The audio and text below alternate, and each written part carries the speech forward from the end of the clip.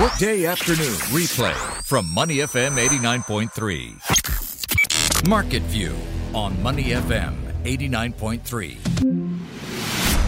Good afternoon and welcome to Market View on Money FM 89.3. I'm Clarissa Montero, joined as usual, but I don't know for how long, by JP Ong, because... Why do you say that? Sounds so ominous. Where will you put it? Well, one of us could get sick. Knock on the could panel, go right? on vacation. I could, forget how to get to work now that I'm giving up my car. There's so many reasons. You sound very spry and very upbeat this No, Thursday. I'm not. I meant that as a joke. I am very upset about having to give up my car. Well, and I do know you're a bit of a motorhead, right? So, and I'm a motorhead. There you go. But this is my attempt at doing my part for the environment. But let me just state for the record, I'm not necessarily happy about it. So you're not just giving this up for upcoming Lent. This is an actual life change of yours. This is an actual life change. I am giving up my car. Well, a lot of financial analysts do talk about cars not being the most sound investments. But I think most people, when they Clearly, do get they their don't cars, play golf. They don't play golf. And B, I think folks who do get cars, they're probably getting it for a different reason. It's the love of the machine, right? I love the machine. I love the engineering. I love the the whole driving experience. I'm feeling as down as the markets look. Oh, and you know what? We actually it's interesting you bring that up because earlier today we actually started out with some gains and how quickly that all wilted away. Right, we're now down by about 21 points and trading at 3,161. A value turnover also picking up 611 million Singapore dollars in total trades changing hands in the morning session alone.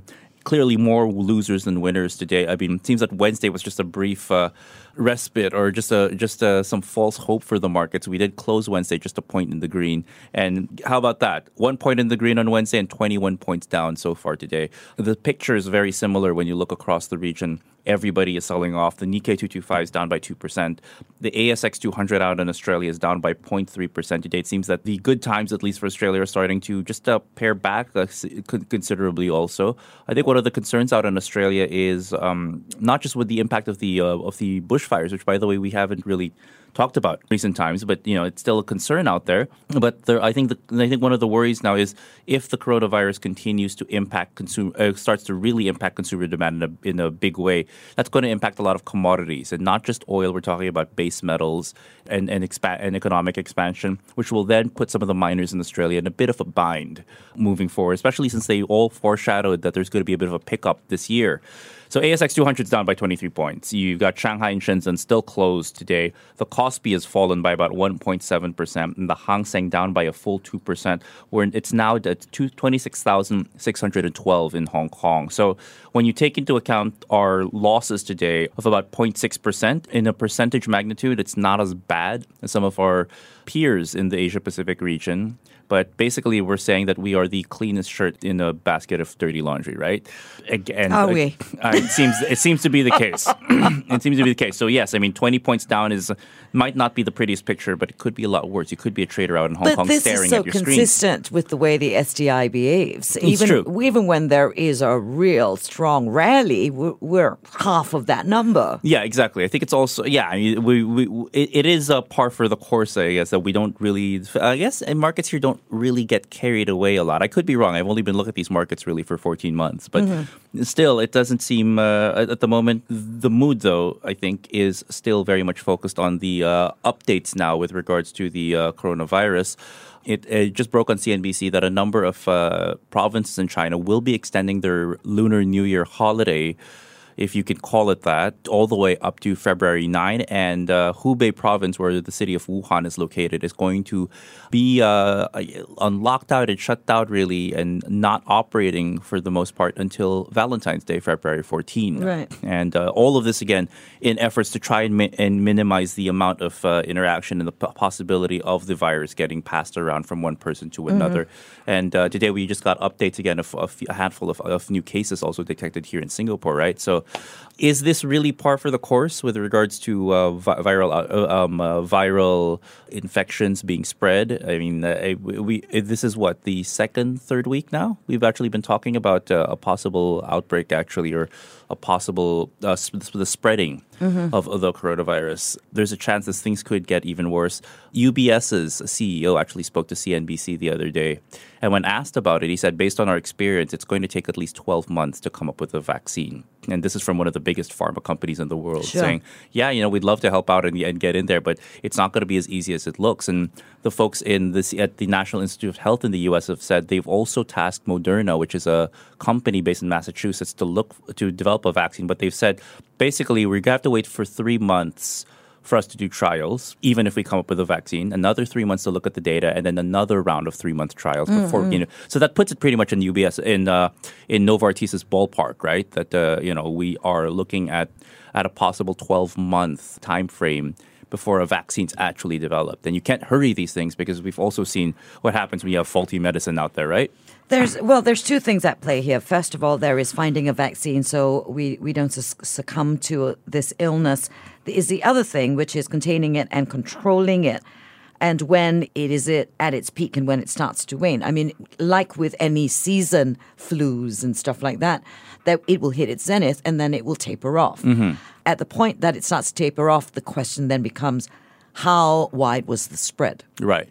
And how many people were affected, how many people might have lost their lives to it, and how it impacted the markets. I mean, if we're talking about finding a vaccine, that's going to be far ahead of controlling it. Right. That was the same thing that we saw with SARS. SARS sort of came under control, and the numbers of infections started to fall before there was a vaccine for it. Right, I think, and so again, it's not just because it's going to take that long for a vaccine to come out doesn't mean there are no measures we can take to try to contain things and actually try to get control, or at least tamper down on the spread of this virus should it continue. But we're seeing it really affect a lot of markets. I think the big question is just how big an impact is going to have on the Chinese economy. Remember last year, before any of this happened, looks back at the question I asked you yesterday. Yes, and I think the big question in the second half of 2019 was, well, a lot of these economic institutes from the IMF, out the World Bank, and some of these leading private banks also have said that, we think China will actually see growth below 6% for the first time since the 80s or the 70s. And there was a call that, stimulus measures are going to come in. They're going to rise right above that. There's still a chance. But this virus, again, as we mentioned, happening during the Lunar New Year when a lot of consumption is happening.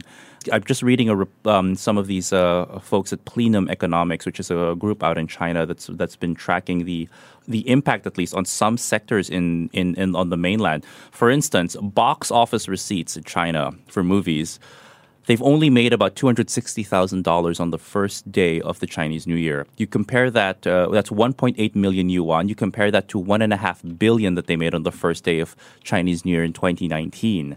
Transport, retail, and tourism all trending a lot lower. Also, we are getting news that transport sector, for one, they could see about 6.4% of annual revenue actually chopped off. And the volume of airline transport has fallen already by 40% year on year on the first day of the Lunar New Year only. So all of this is adding up to things. If you want to look at past history, Oxford Economics points out that during SARS, at the height of that, we saw GDP growth from China fall by about 2 percentage points total. Based on, and again, it's pretty much a similar impact that we're seeing right now. Consumption, travel, really the most affected sectors out there. But when, again, it could be argued that China, because of how big the economy is and how intertwined a lot of these economies are to it now and how dependent we are, if China sneezes, maybe the world also catches a bit of a cold. It's the worst analogy I know to have at this point. But the concern now, I think, from economists is what kind of impact will this have on the world's second largest economy? And is there going to be an economic, dare I say, contagion also that might hit some economies that are linked to China, such as clearly Singapore? there's going to be fallout from this coronavirus and its spread. Now, it's interesting because Transcab called off their IPO a second time amid this virus outbreak. And that's the thing about and so about this. is that already one of the victims? I think so. And this is we can also qualify this not just as a a possible health emergency, if we haven't called it that yet, or a health issue. This could also be seen as a geopolitical issue at the moment because we don't know how it's affecting market sentiment. So for the second time in their history, Transcab has decided, it maybe now is not the time to actually test the markets because it's not going to be a big. Remember, the first time they actually called things off, this was because of some issues they had with a poison letter based off of the history, at least, of Transcab.